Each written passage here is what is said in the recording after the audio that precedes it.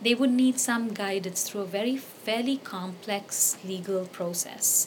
And to be able to give them that guidance and work with them is quite, satisfying is not the right word, but it's important, and I think someone needs to do it.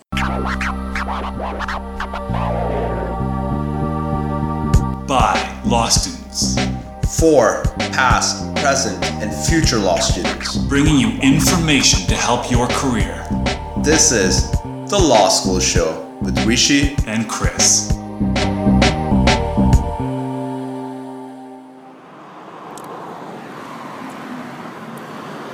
Lena, this is exciting. Where are we going? I kill you. Take 3. Take 4. Oh, hey, Josh. Take 562. 0.5. So I'm really excited about this interview. Who are we talking to today? Yes, so today we have Vasu Naik, and she is just fascinating. She started her own business, her own defense company, after moving to Canada, and she does child protection defense. But didn't she have a background in IP? Yes, she did. So Vasu used to work in a number of countries before she moved to Canada, and she used to do IP. But then after moving here, she found child protection a lot more fascinating and a lot more relevant. So she opened her own company. Can you believe it? Right after moving? Wow, this sounds like an incredible story. Let's go chat with her. Yeah, let's do that. My name's Vasu Naik, and I'm a sole practitioner working in the area of child protection defense in Ottawa. So I guess if you could you tell us a bit about yourself without talking about the law? Oh boy, okay. So I was born and raised in India. I went to law school in India. That's not talking about the law. I just went to law school in India. I've lived in several countries around the world. I've lived in Singapore, I've lived in Sweden, I've lived in San Jose, California, and now Ottawa is home. So I came to Ottawa in 2009. The only person I knew in the whole city, in fact, probably the whole country, was my partner at that time. Oh, wow. My first few friends in Ottawa were through a wonderful book club here, and they continue to be good friends, and it's 6 years down the line, I'm still part of that book club. Did you practice in all of those other countries you mentioned? Yes, I did. All of them? Yes, except, in San Jose, California, I was there for a very short period of time, for a period of about 7-8 months, and I had just moved from Singapore where I was with Cisco Systems, so it was not really practice in that sense, so yeah.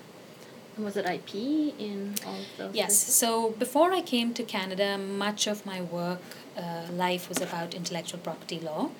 Uh-huh. When I graduated from law school, for a short period of time, I did work with constitutional lawyers and human rights lawyers in India, and that was my first year of practice, and in some ways it was in India, it was then called apprenticeship, and very similar to articling here. And so I worked with them for about a year. We did a lot of fairly interesting human rights type cases.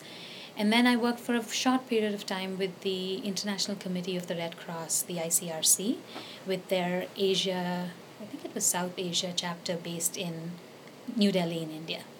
So after that, I started to work with an boutique IP firm that did intellectual property rights, and spent much of my working life in India with that firm. So that's what I did before I came to Canada, and I've worked in the area of intellectual property in different capacities. I've worked with a law firm, I've worked in-house with Cisco Systems, so it's been different kinds of work. Wow. Yeah. Speaking of transitions. Yeah. Yeah. So how was the transition to Canada? What made you choose a different field? You mentioned... Yeah, so when I came to Canada, I tried to do intellectual property law. I did start with a small firm in downtown Ottawa while waiting to complete my requalification process here. I started working there, not in the official capacity as a lawyer because I hadn't yet been called here. But in the course of the time, it was a wonderful small firm that I started with, and in a short period of time, I found that IP law in Canada, probably North America, no, I should say US and Canada, is fairly mature. It's a mature jurisdiction for IP law. So prior to coming here, I was in India and Singapore, and that IP law there at that time was just developing, right? It was a time when new law was coming into force. And when I was with Cisco Systems in Singapore, I was really a brand protection counsel for Cisco Systems, and I was doing following through with prosecution of infringement claims, that kind of thing in Asia, which is a big place to be in for that kind of work. And prior to that, when I was with the law firm in India, IP law had just changed quite a lot in India because India had become a party to the TRIPS agreement at the WTO, and the transition phase for it to move its laws to be compliant with the rest of the world was just coming in. So new laws were passed, and there was a whole lot of new things happening, and that made working in the field of IP interesting.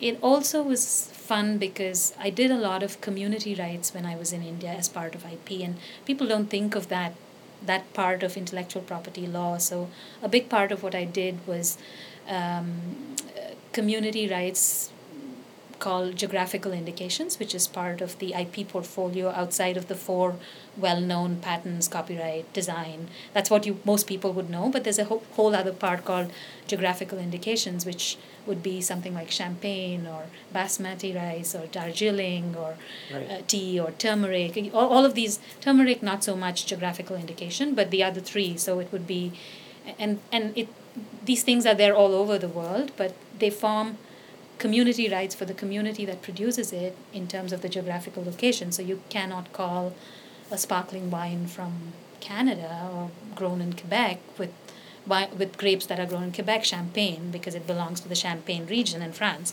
So I did a lot of work for producers of basmati rice in India and Pakistan, because that's the area where basmati rice grows, and did a lot of work for a government agency in India that dealt with tea. So Darjeeling tea, Assam tea, Nilgiris tea. These are all geographical indications particular to a community.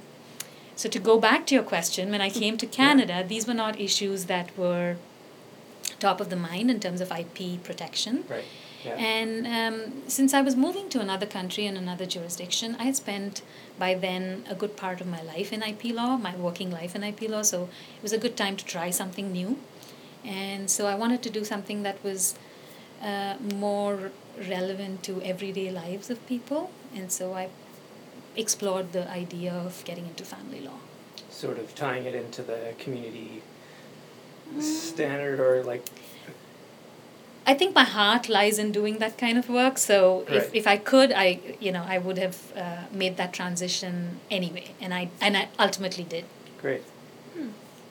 Wow. And how would you say, aside from the fact that the community work is not as big in IP here, how is work in Canada in the legal circles different from work elsewhere? I think I've been very, very fortunate in the sense that I have transitioned quite easily. I know of other people who've had a little bit of a struggle, and it's hard to sort of break into the legal field. But it was easy for me to get into the IP field when I first came in, because it wasn't so hard. I had done IP for a long enough time. I think the transition part of being called was a little bit longer because of simply how the process works. But otherwise, once I was called, it was fairly good for me. I was fortunate in many ways. Yeah. Your story is really incredible. You were called to the bar, and then you opened your practice right away, right?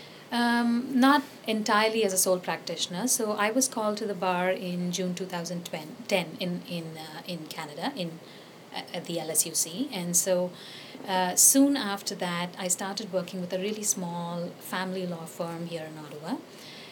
My focus of my practice there was also child protection law. I did some parts of family law, but not a lot.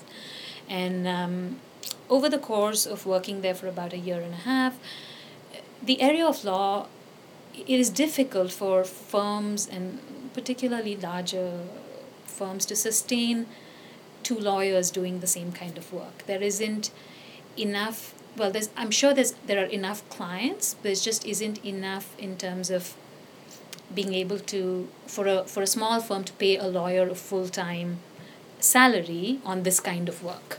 Right. So my interest was in doing social justice issues, which does not bring in quite as much as non-social justice related files, right? So it's difficult for any firm to sustain their practice entirely on this kind of thing. So I decided instead to start on my own, and that's pretty much what I did. And it's been 2.5 years, and it's actually been quite good. So how long after you passed the bar did you start your own practice then? 1.5 years, yeah. Wow. I didn't have to, the one aspect though is that I didn't have to article. So they exempted me from articling, so that 10 months that any other new lawyer would have spent in articling, I did not have to do. That seems like a natural transition into speaking a bit about that sole practitionership and practitionership. I guess could you tell us more about your experiences as a sole practitioner in this field, and then we'll come back maybe to a bit more in detail about the child defense work too. Okay, so if you ask me, I would rather not be a sole practitioner. Some people really enjoy the business of running a law office. Yeah. It's not my strength. I don't enjoy it. But the nature of this work is such that either you work for yourself and you build a practice for yourself, or you work with maybe one other lawyer who might be in a position to sort of do the same kind of work. It's unlikely that big law firms would be interested in hiring someone who does primarily child protection work. And there are difficult issues, and I'm not judging here. I'm just saying that it's not an area of law that big law firms that do family law even would be interested in. So when I started off my own practice, I was fortunate because, again, I didn't have any legacy to deal with, right? So I started on a clean slate, and I started off with good practice management systems that I put in right away from my very first file. What kind? So what kind of practice management systems? Okay, so, your filing system. I'm not inheriting files from anyone, so I don't have to deal with somebody else's legacy of how a file was kept. Right. So one of the first few things I did was my office is quite electronic friendly. So I get my faxes by email, which means that it comes as a PDF document, and I can save that onto my network as a electronic file, which means that I don't have to physically be in the office for me to be able to access my file. And it was interesting to me because when I first came to Canada and started working in the area of child protection and family law, I found that it was not technologically friendly. Like everything was still quite paper intensive. So you needed a physical file, you needed to print your faxes, you needed to print all of your correspondence with clients. A lot of the lawyers exchange correspondence by fax instead of email. And it was surprising to me because I was coming from a developing country where a lot of it was done by email. So it was surprising to me, really. And I think it comes from a little bit with respect to the age of the bar. So a lot of senior lawyers are still sort of used to the idea of using faxes, but you'd see with younger firms, younger lawyers, there's more email. There's also, of course, you have to consider the confidentiality of the email, and lawyers feel a little bit more secure using fax Right. as opposed to email. Young lawyers are less apprehensive. They've started to use text messages to communicate with clients, and you won't see that very much with classic old school lawyering, right? Wow. So the electronic, ability to electronically access my files from anywhere else was a big thing that I dealt with. Being able to actually fax my own documents from wherever I'm sitting, because my fax is electronic too. I don't use a actual physical fax machine to fax. Those are, small things that you can do to make your life as a sole practitioner easier, because I don't have an assistant who will, print the fax, scan it, put it into a place where I can get it. So it makes my life easier, really. So that's pretty much, up to each lawyer's comfort level, really. So. it definitely seems to, assist from a sole practitioner. Oh, absolutely, absolutely. I couldn't imagine not having access to my files if I was not in the office. So let's say I go to the courthouse one morning and I have a matter at 9:30 and my next matter is at 11 o'clock. So my 9:30 finishes in 15 minutes and I have to wait until 11. Instead of walking back to the office, which fortunately for me is about 5 minutes away, sometimes if it's really cold, I choose to sit in the library and work on my files, and I don't really have to physically carry the file with me. So I get into my VPN and I get access to my documents and I'm able to work, without having to come back to the office. Wow. Must be much easier. It is. Yeah. And I think in general, people are moving towards that, lawyers are moving towards that, but it's still a slow process, I find. What about in terms of connections when you open a new practice, especially in a new country? Mm-hmm. It must be not easy. No, and again, I think I have to say I've been really, really fortunate in the sense that I have not actually done any kind of advertising for my practice at all. So most of my clients are by word of mouth. Either my earlier clients will refer new clients to me. There are referrals from other lawyers in the bar who would refer clients to me. So a criminal lawyer might refer a child protection client to me or a family law client to me. Other lawyers in the family law area who don't do legal aid, or even lawyers who do legal aid and may have conflicts, might refer a file to me. I've built a bit of a connection with the shelters in Ottawa, and I work closely with some support workers in Ottawa, and they refer clients to me. Really, that's it. And I'm not done anything extraordinary to sort of make connections apart from really working in the field of social justice and meeting people that work in the field of social justice. What about those first people? The first few who came to me? Like I said, the first few months were in another place with another lawyer. And that gave me access to files where I could start appearing in courts, and then people would see you there, and you start building connections really through being in court a lot. I think Elena's a little bit more familiar with child protection law. I'm not. Could you elaborate exactly?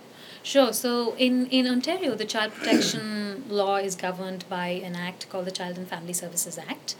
And essentially, it's an act that deals with the best interest of the child in situations where parents might require some help in caring for the child.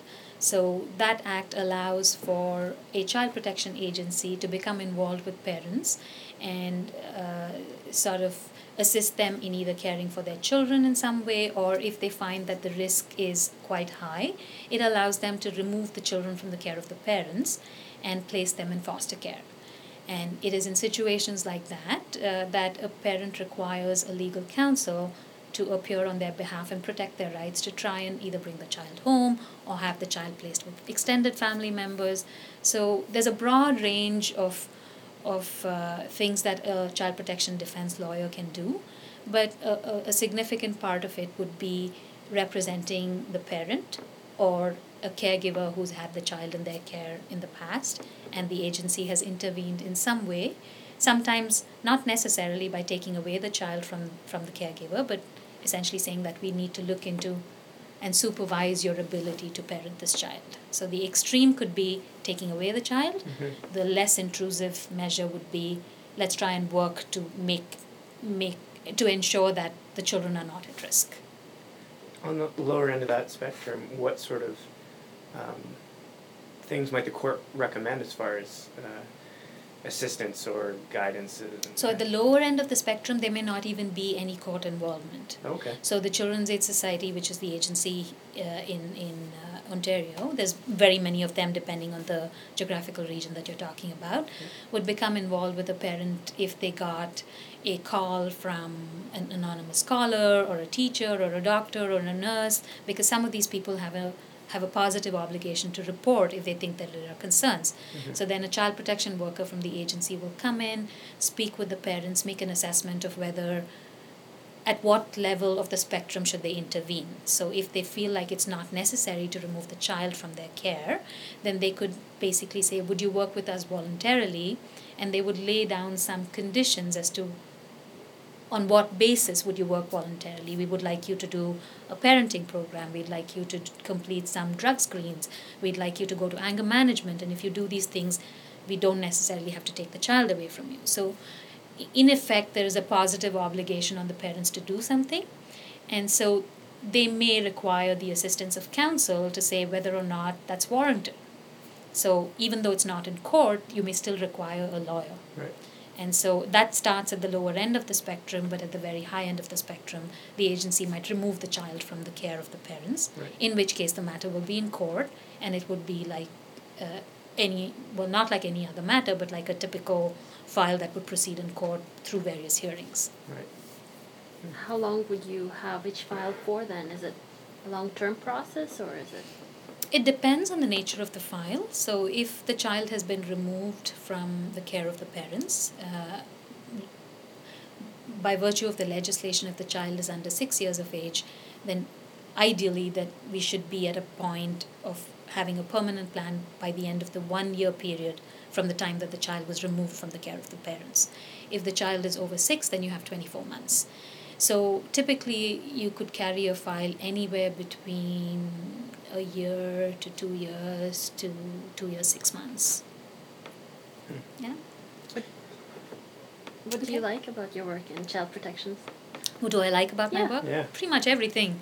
I think it gives me the ability to connect with people who are in fairly vulnerable, marginalized place in life, and it allows me to represent them to ensure that their rights are in some way protected.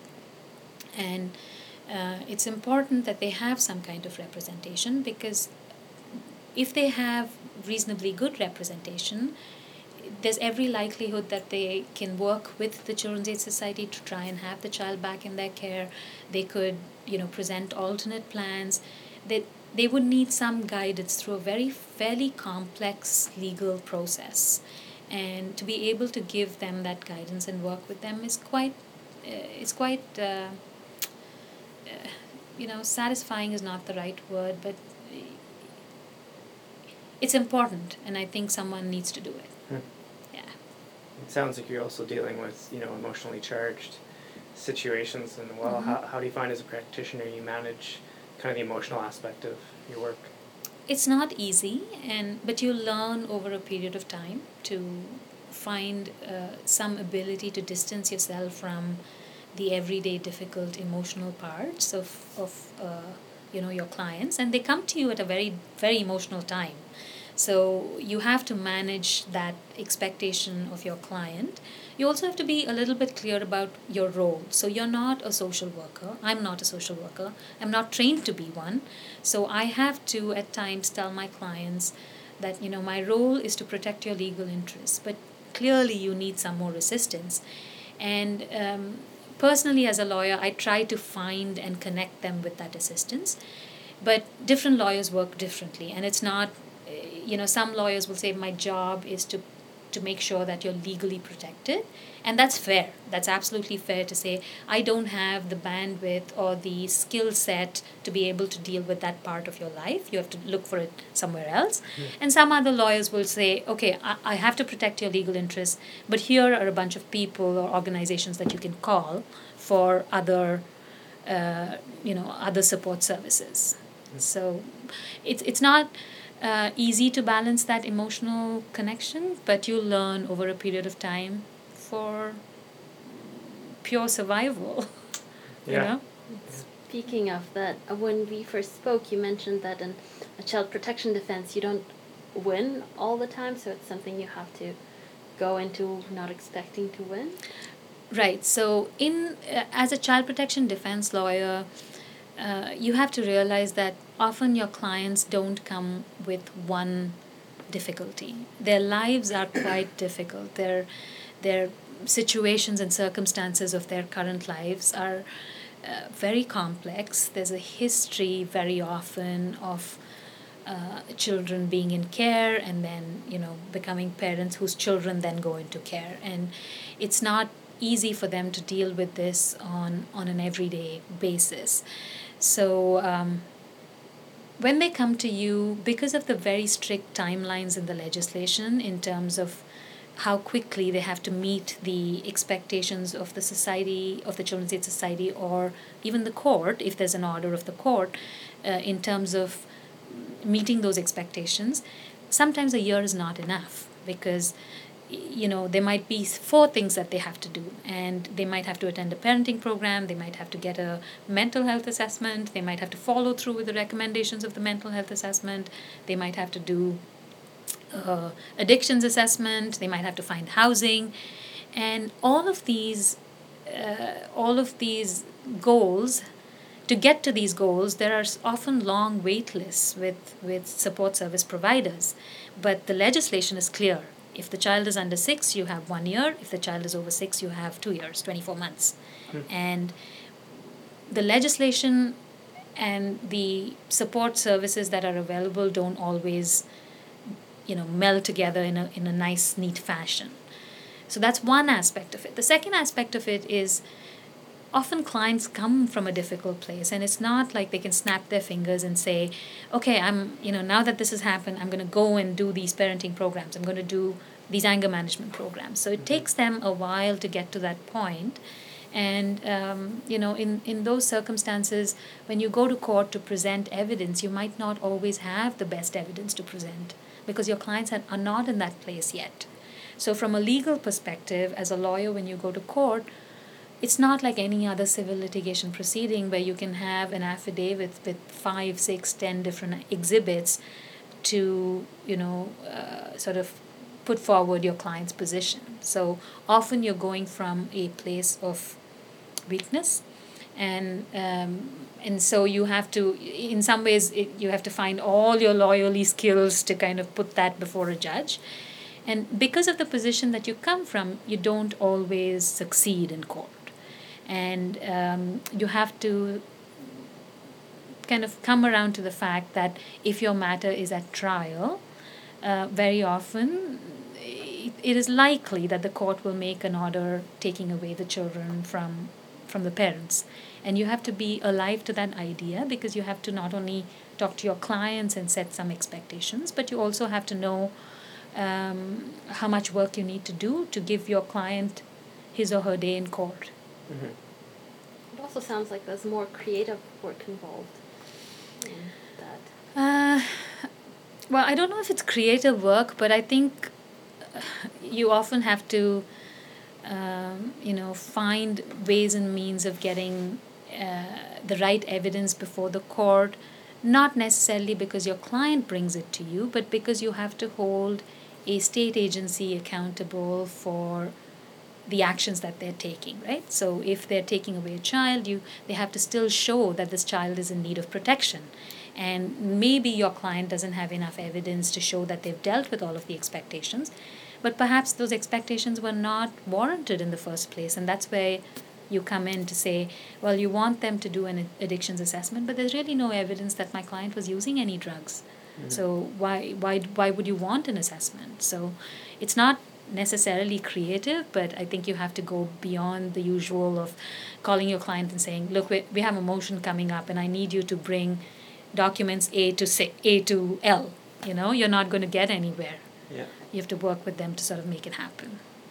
Generally, it seems to be my understanding that even broadly in family law, not just in child protective services, that it's not a area of law that is quite as developed as others, where there are new measures and new subjects you have to deal with, as there are common law partnerships, same-sex marriages, adoptions, and I guess it's not quite as established. What does it mean for you as a lawyer?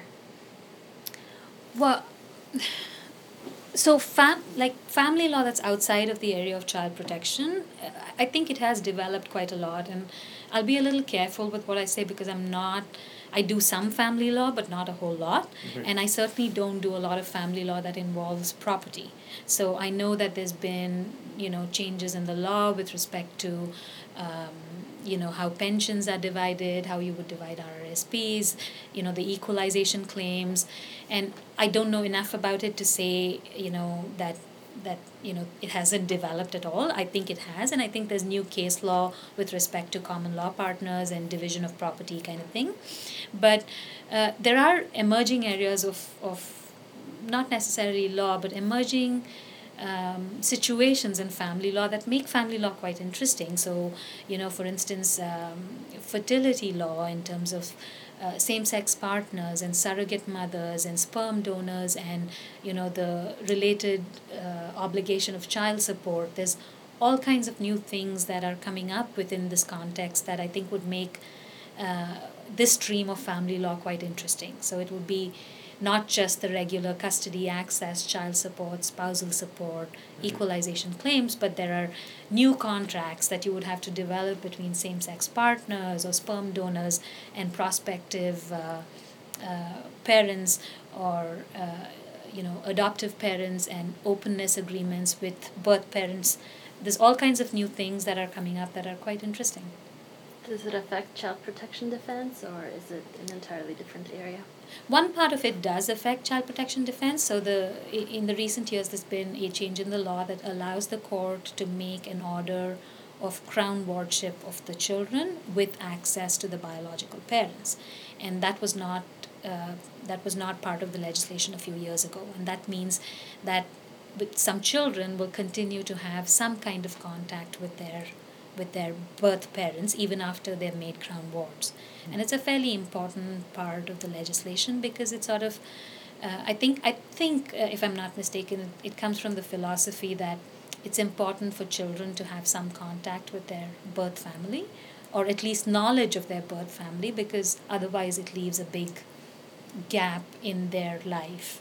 And so that's a new area of law, and as a not a new area of law, but a new aspect of child protection law, newer aspect of child protection law, and it's brought into place new proceedings like openness applications, where once a child is made a crown ward and there is an access order, if an adoption home is identified for that child, then the party that had access rights to this child can bring an openness application seeking for continued openness between that child and the parent or the person who had the access right. So we've heard about Vasu's incredible transition and what it takes to run your own practice. But what about new lawyers? Is this a good field for us to enter? Can we afford it? Let's talk about that next. Stay tuned. So, would you recommend a young lawyer to get into child protection law? I think it's a good area of law in terms of exposure to court. So if you're interested in trial work, if you're interested in litigation, you are in court a lot. So it gets you the opportunity to be before a judge, to kind of make arguments, to attend motions, more so than most other areas of law. That said, I think it's important that one not dabble in the area of child protection, because the consequences of, not, I don't want to say improper representation, but the consequences of small mistakes in this area of law have a great impact on the client. So you want to be, I would say that if a new lawyer wants to get into this area of child protection, you require a mentor who has done this before and is able to give you some guidance. And quite honestly, I think most of the work in the area of child protection defense is funded through legal aid. So more often than not, a client will be aided financially through legal aid. And I believe that legal aid has a requirement for a lawyer to have a mentor to get on the panel to be a child protection defense lawyer. And I think that's completely justified.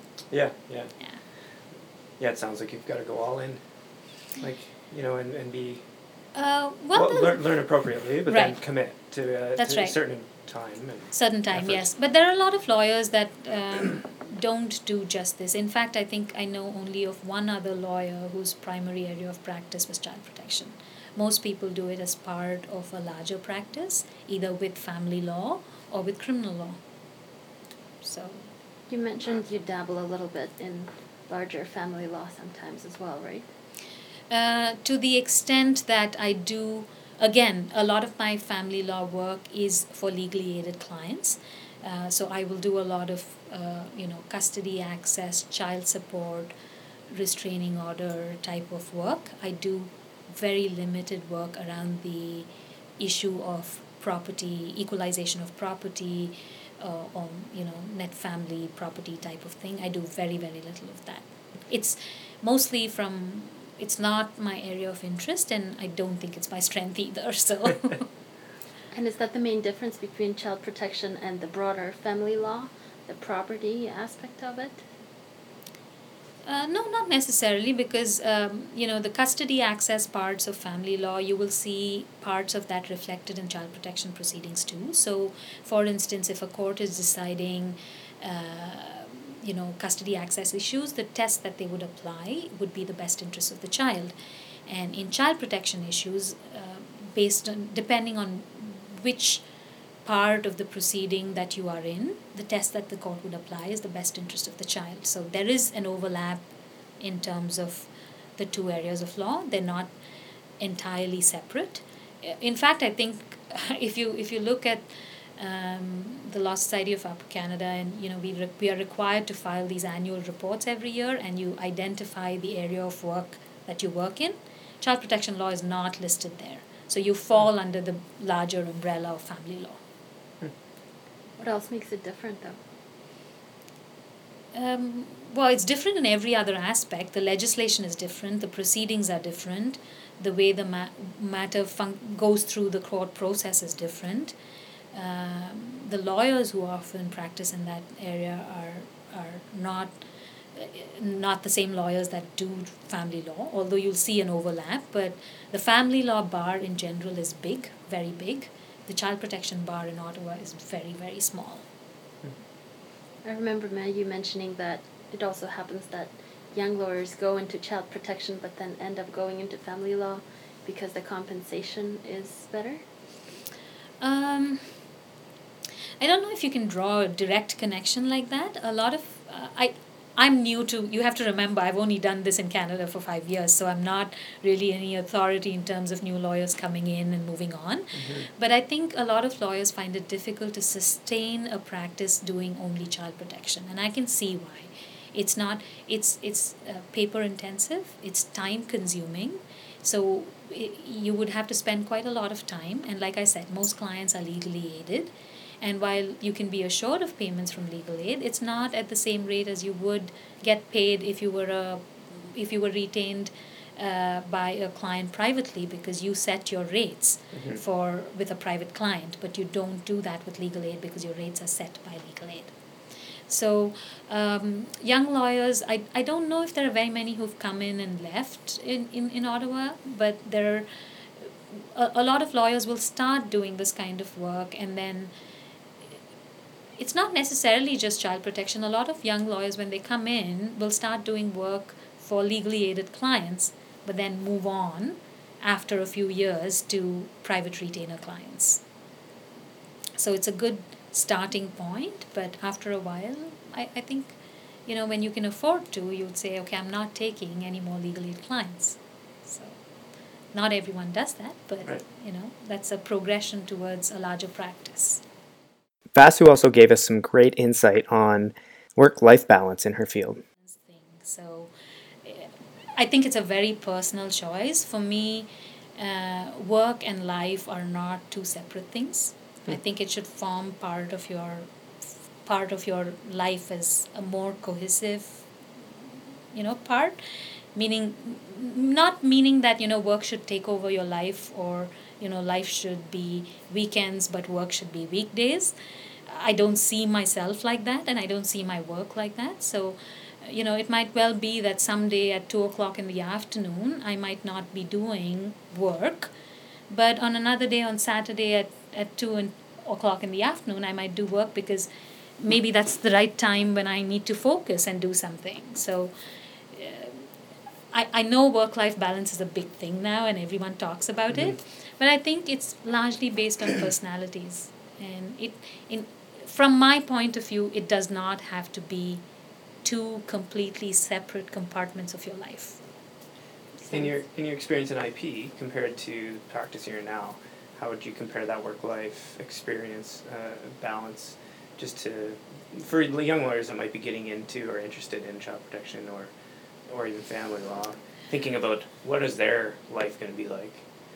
Right. So I think it would depend on the area of law that you choose and at what level you enter. So if you enter at a level where you're working for a large firm, I think the expectations from the firm are quite different from when you work for yourself. Mm-hmm. So in the end, you might end up working the same number of hours, whether you're working for a large firm or for yourself, but it will feel quite different in terms of, what your sense of achievement. So I think it would feel like, I'm doing this because it's my deal and it's my office. Some people take great pride in that and feel like that's a big achievement. Some others would feel like, well, if I work for a firm, I don't have to deal with, the administrative parts of this. But the expectations from the firm structure might be quite different from what you would place on yourself as a sole practitioner. Going to the part that relates to IP and family law, I don't know if I'm in the right place to answer that, in the sense that when I did IP law, it did not involve a lot of face-to-face with clients. So IP law by its very nature is quite international, especially when you practice it in a country like India or Singapore. Yeah. So a lot of it is outside work, and a lot of your work happens on con calls, on emails. And when I was with Cisco Systems in Singapore, I did brand protection for Asia Pacific. So I ostensibly lived in Singapore, but I spent Monday to Friday in, anywhere between Malaysia and Thailand and Indonesia and, Australia and New Zealand. You don't know where you would have to go for your work. So so again, if you talk about work-life balance, you'd probably think of that as, my God, you're spending so much time away from where you live. But you make that a part of your life and it becomes less onerous from my perspective. And this is entirely personal. I know that other people, other professionals see it differently, and, it works for them. And I think it's a very, very personal type of decision that you make, or a lifestyle that you lead. It's still very interesting to hear all the perspectives and compare them, to figure out what our life is going to be like in the future. Yeah, just having such vastly different. Yeah. It seems like different day-to-day operations, right? That's right. Conference calls and flying That's around right. meetings to every day in court and advocacy one-on-one. Right. Yeah. That's right. And I think it would work for different lawyers differently. And when you guys become lawyers, you might find that one part of this works for you better than the other. And quite honestly, whatever works for you and makes you an effective professional is what you should pick. Can you talk a little bit about your day-to-day operations, since we are speaking of Yeah. Walk us life? through Yes. average day. Walk you through an average day. Okay. So I come into work quite early. I'm a morning person, so I'm here quite 6 early. o'clock, 7. No. I'm maybe anywhere between 7:30 and 8:30, depending on the day. Okay. And I will come in. I will catch up on a few things, and then I get to head to court, usually for a 9:30 matter. Between 9:30 and 10, I'm in one court, and then often there's another court where I have to be at 10 o'clock. So I'll do the 10 o'clock matter that usually finishes at anywhere between 10 and 11. And sometimes I will have a matter at 11 o'clock in an adjoining court. And so I finish court. So all that to say that a lot of my mornings are often spent in court. So I will be back in the office sometime midday, and sometimes I will have a 2 o'clock matter, and then I have to head back to court at 2 o'clock, which is why my office is 1 block from the courthouse, because I spend a lot of time in court. Yeah. And I will come back at the end of the day, depending on when my 2 o'clock appearance finishes. I catch up on faxes that I've received, emails that I've received, drafting that I have to do. And this is why I say work-life balance to me means different things. So I would like to go back home and have supper at home, but that doesn't mean I stop working. So I go back home, I have supper, I take a bit of break, but then all my emails are still on my phone, all my faxes are on my phone, so I catch up a lot in the night. And, I can do quite a bit from home, so I do that. So what I try not to do is call my clients once I go back home. So I try to finish my calls and meetings with my clients here, and then I catch up on a lot of my drafting work from home. So that would be quite an average day for me. How many hours do you think you work per week? Oh, I don't know. I haven't kept track. Which is ironic because a lawyer's life is all about docketing, right? So you docket in 6-minute intervals, and so I don't know. I think I would go to, I don't know, 50, 60 hours a week, maybe. Some weeks maybe lesser, some weeks maybe more, depending on what you have in court, right? So if you're in trial, you could spend countless hours prepping for it, and really you don't go by a 45 or a 50-hour week. Yeah. So, it depends on what you're doing and what your workload is like at that time. If you weren't a lawyer, what would you do or be? Oh my God. I don't know. I've been a lawyer for quite a long time now. So if I think I'd like to say I'd be some kind of bohemian artist somewhere kind of thing. Or maybe like a heavy machines tools operator kind of thing. That's quite a spectrum. I know. It's got to be something in my mind, right? So I go from IP to this, and then when you ask me what you would possibly do if you were not a lawyer, I go from being an artist to a heavy machines tools operator. So I think I would not.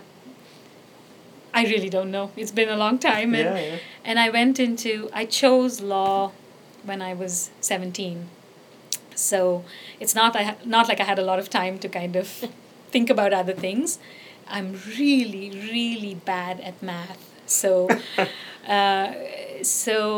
anything that involves some kind of mathematical stuff is not something that I would gravitate to. Which is quite ironic because my dad's a scientist and my mom's a banker, so I think it's just hard for them to understand why I did so badly in math. That's good. Let's talk about social justice. Yeah, we Have a debate. social justice is always one of these things that a lot of internal motivators to work and do good work. Yeah. But the financial end of working in social justice field is like the big white elephant in the room. Right. So our debate is sort of talking about whether you go into it just for social justice or whether you go for it and still do care how much money you make out of it. What's the balance, I guess, in your opinion? Right.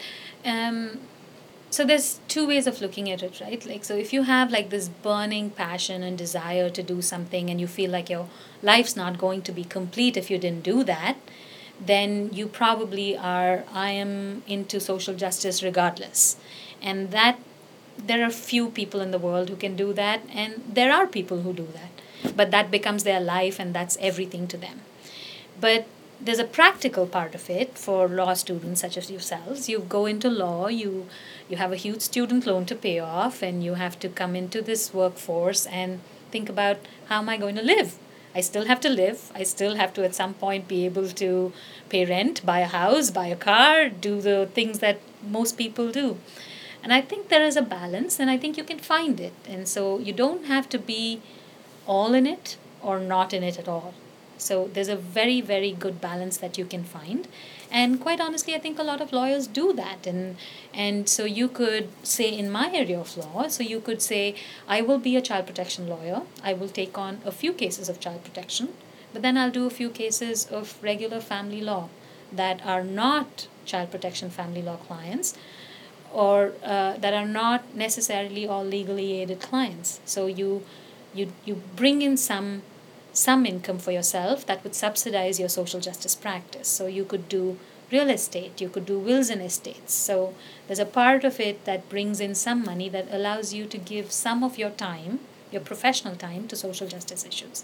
And really, I don't know if you necessarily are giving away that time. You are getting paid for it. You're just not getting paid at the same rate as you would if you were working for a private client.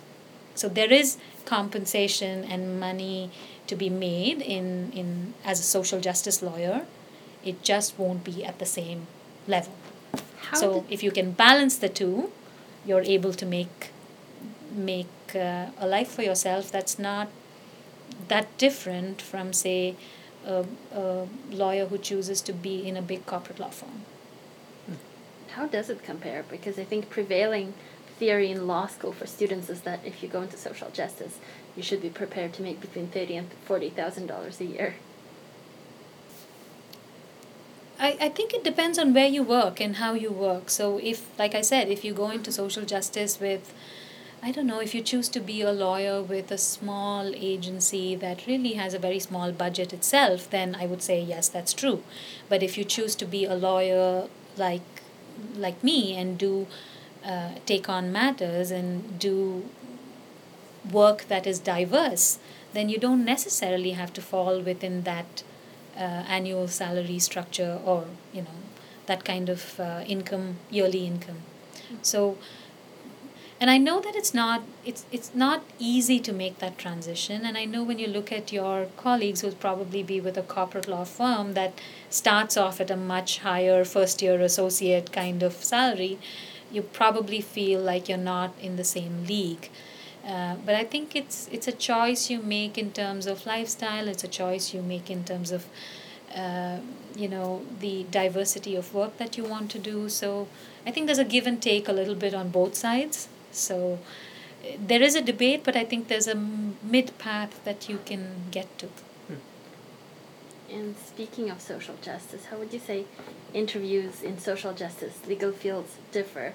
Not just interviews, but job searches, applications, interviews, the whole process for students getting into it? I don't know.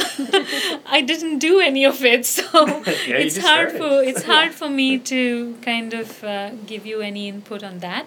But I would imagine that it's a bit harder because I think lawyers or institutions in the field of social justice have fewer resources to put away towards salaries for lawyers. So I would imagine that the interview process will be a bit different. They probably want to gauge a bit of your commitment.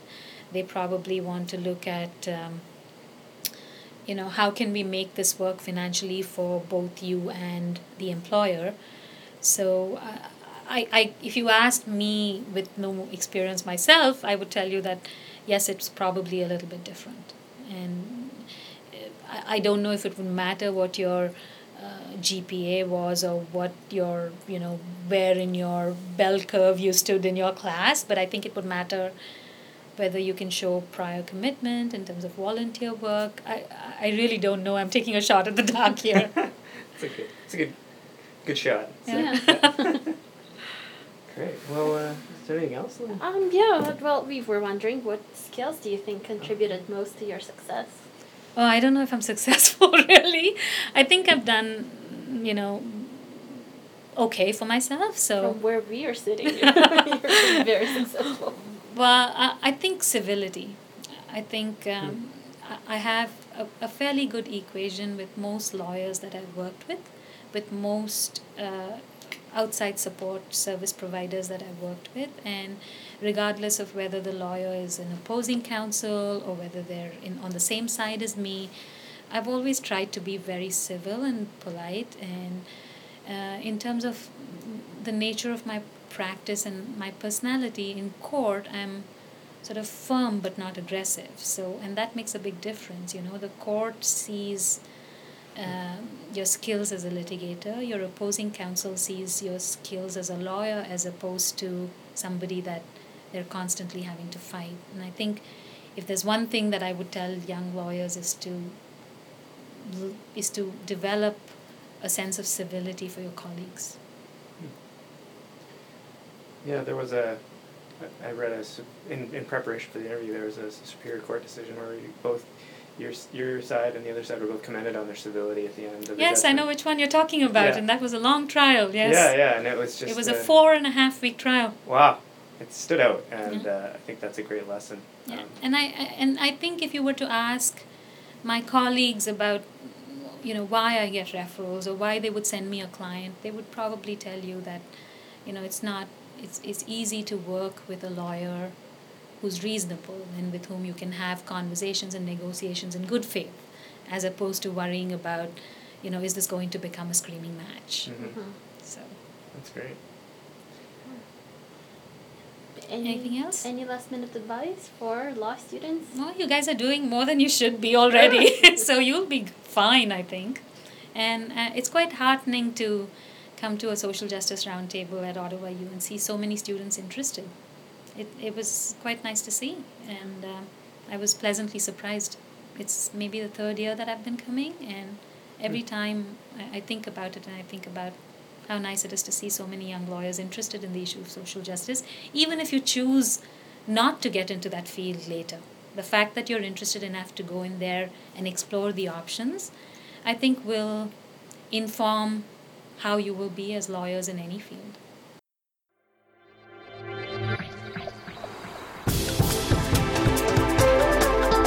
This is the Law School Show. I kill you!